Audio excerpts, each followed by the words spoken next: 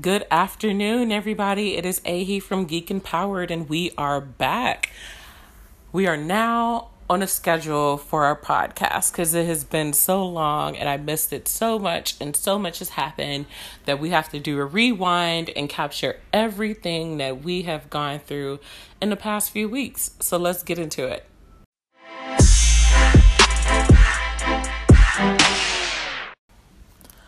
So just the other day, maybe about 2 days ago, I got the opportunity to go to UI Labs, where I'm Black in Tech hosted an event to talk about smart cities. So what is smart cities? There's so many different definitions for this, but the best way that I can capture it is a city. So maybe Chicago, trust me, there's better places. There's Chicago that does this, but they utilize technology. It's almost like a green tech where you look at the problems in the city, like lights and water and energy and transportation.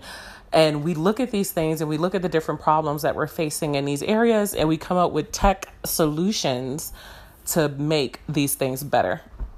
And we got to hear from different people, different experts. We got to listen to Stephen Philpott from Colony 5, Jamila from the city of Chicago, and Brenna from City Tech Collaborative, and also Jeff from I want to say, I don't want to screw up the school name, but it's a technology school here in Chicago. I got to find that information later. But we got to hear some really good insight from all of them and the impact that they are making on the city. And also, where can we improve? There was a lot of room for improvement, especially for the city of Chicago. And I would urge you, if you are not in Chicago and you're from a different city, definitely get involved in that conversation and see where the missing gaps are. See the data that is available, that's out there, because we do need data. It is essential for us to take on these different challenges that we face and figure out solutions for them. And you never know, you may get involved in the conversation and strike something that you're super duper passionate about and decide hey, I want to build something around that. Let me start a nonprofit or a for-profit or a startup based off of the problem that I want to fix, because you never know what you run into. For me, one key thing that always strikes me, it always hits me, is gentrification. Whenever I hear it, I'm just we need a solution. We need one now. Because I have lived in many different neighborhoods. Some were privileged neighborhoods, some were underserved neighborhoods, and everything in between. And there's a real difference when it comes to everything from food deserts to community development to education. So for me, when I hear about gentrification, I instantly get involved. So if you want to know more about what's going on, especially in Chicago, when it comes to smart cities and data science and all that type of stuff, you can follow the hashtag REIC Chicago, or you can also follow I'm Black in Tech on Twitter, and I believe they're on Instagram too. They host 4 of these sessions throughout the year, and their next one is coming up in September. And once I get more details on it, I'll send them your way. Also, if you would like to see pictures from that event, you can follow us on Instagram at Geek Empowered, GeekEmpowerd on Instagram, and on Facebook. On Twitter, we are Geek_Empowered. So there is something that I have been working on for the past couple of months. I have partnered with Monique from the Civic Tech Collective. We've been whiteboarding this stuff out. We have been planning it, and it finally happened.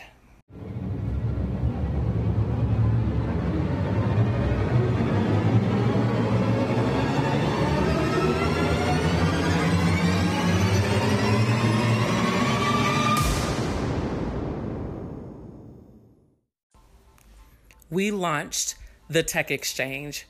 It is out there. It has happened. We launched the Tech Exchange, and you can visit our website right now, techexchange.co, where you can learn about what we're doing and what we're looking for.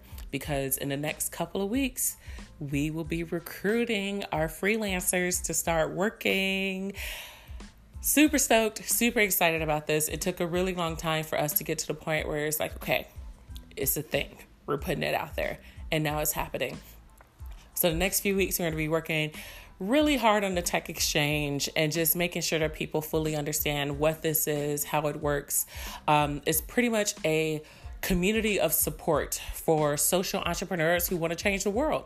Like, we believe we can change the world. Like, no one can tell us otherwise. And we are building the community for it.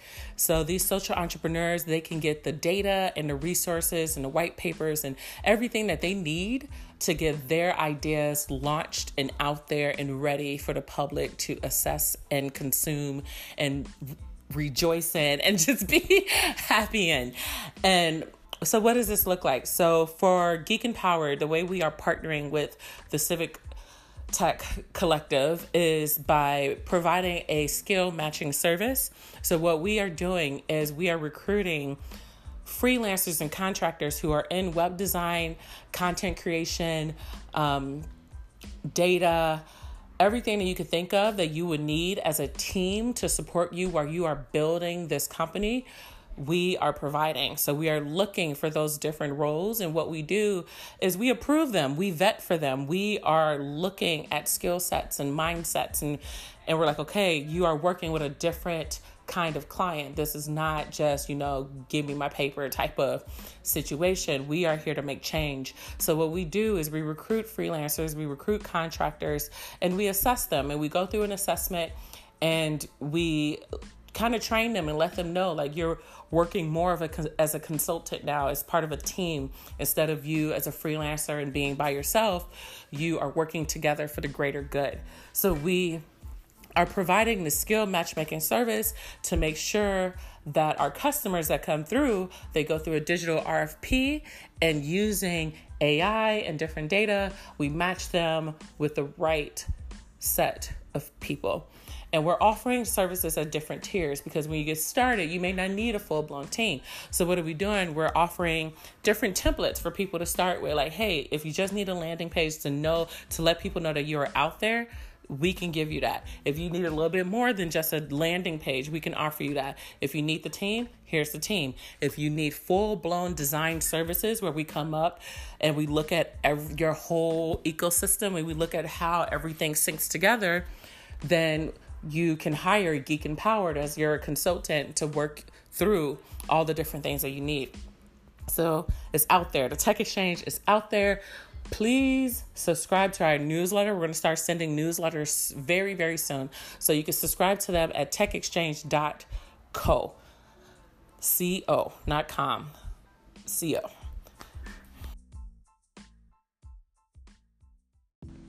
So now we're going to jump into our next segment. We're going to talk about the topic of the day, which I earlier spoke a bit about this on Facebook Live, and we're going to talk a bit about it here because I feel like it is an important conversation to have, because a lot of freelancers, a lot of businesses are using this as their way to get into the tech community. And I am all about any road, cross path, any crutch, anything that can get us through the door. I'm all about it. And today, a very interesting conversation came up about web design. And that is, question of the day, is web design in its purest essence just the designing of building a website? Is that scalable? Is there room for growth when it comes to web design?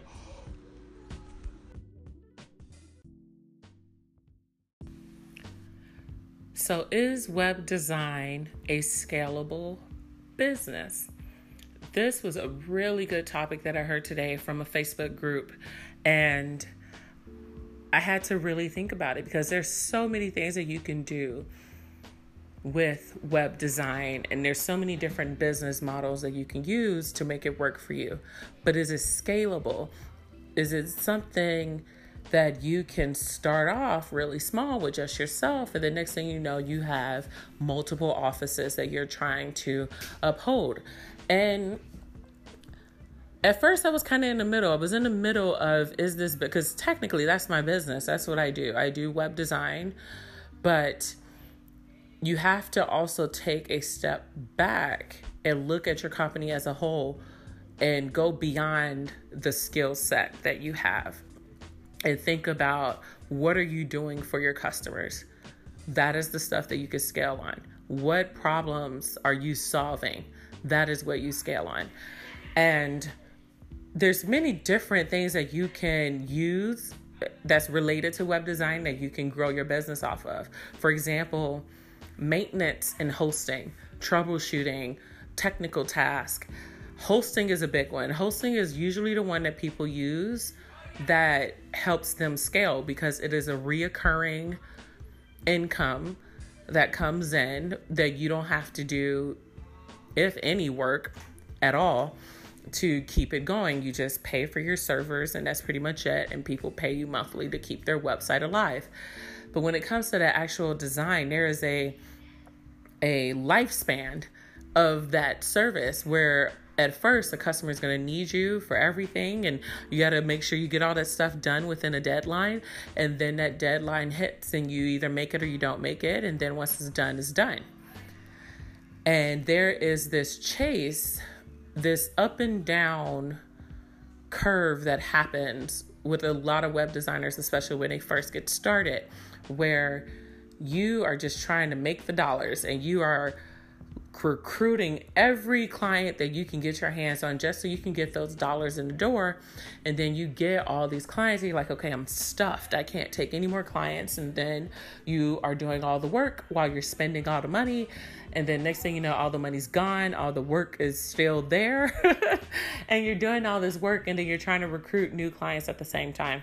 I have hit this peak and drop over and over and over and over and over again. I've been doing this for a good 2 years and I have hit it multiple times. So there's different ways that you have to work around that. And hosting is one of them. Offering hosting helps you not have to hunt people down for invoices or hunt people down to have them buy into your services. And that kind of goes into your branding. It goes into your marketing. Like, you have to make sure that those things are aligned with the right type of customers. You don't want to have customers that's paying you a very minimal amount for a crap ton of work. And I mean a lot of work. I have run into situations where my cheapest client, and when I say cheapest, I mean like they pay like the minimum, is the most hardest work. And sometimes it pays off, where it's like there's a balance of you're learning a new skill set. You're learning how to work with different type of people. You're learning how to use different types of tools. And sometimes the highest paying clients, you ain't got to do much of anything except for just be a consultant and help them. Like, as long as you're helping them solve that problem, then it's all good. So you really have to look at that. What is that service that you're doing? Can you duplicate that without a ton of work? And the answer is yes. It just depends on your model. There's 2 ways that you can do that. At least from my point of view, there's 2 ways that I know that you can do that. One is to make sure you have the right clients and they're paying the value that they're paying for the value that they're getting, not by your hours, not by calculating what a hosting is this much on Squarespace, and then your hour is this, and like the average web designer is that, and blah, blah, blah, blah, blah.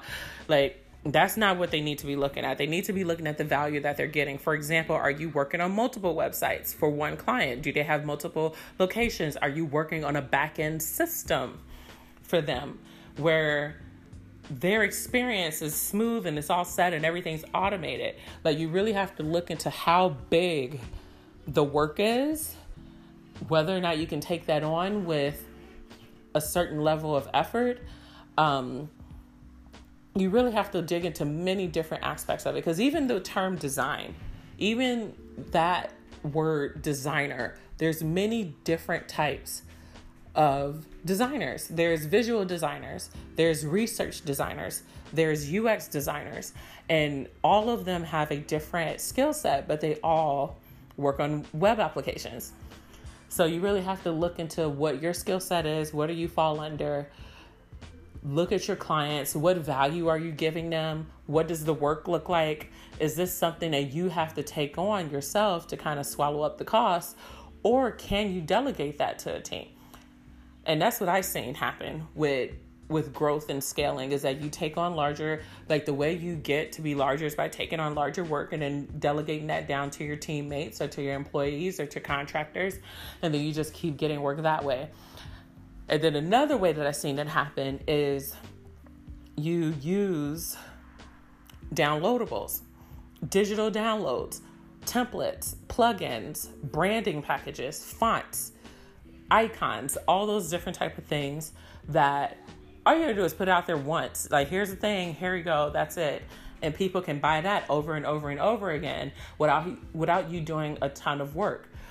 Now, technically, that goes into e-commerce and not exactly design. So when you look at that skill set of a designer, someone who is designing a website, they design it and it's done, that part may not be as scalable as we would like it to be, but taking on different types of work helps with us growing. Like, for example, Geek Empowered is not just web design. We look at our clients as a whole, because it's our job to make our clients' businesses easier to operate without our clients getting overwhelmed. So if that happens to be web design, then it's web design. If it happens to be admin paperwork and like redesigning paperwork to make sure everything's good, then it's that. If it's email automation and looking at systems and looking at, like, for example, I have a few clients right now where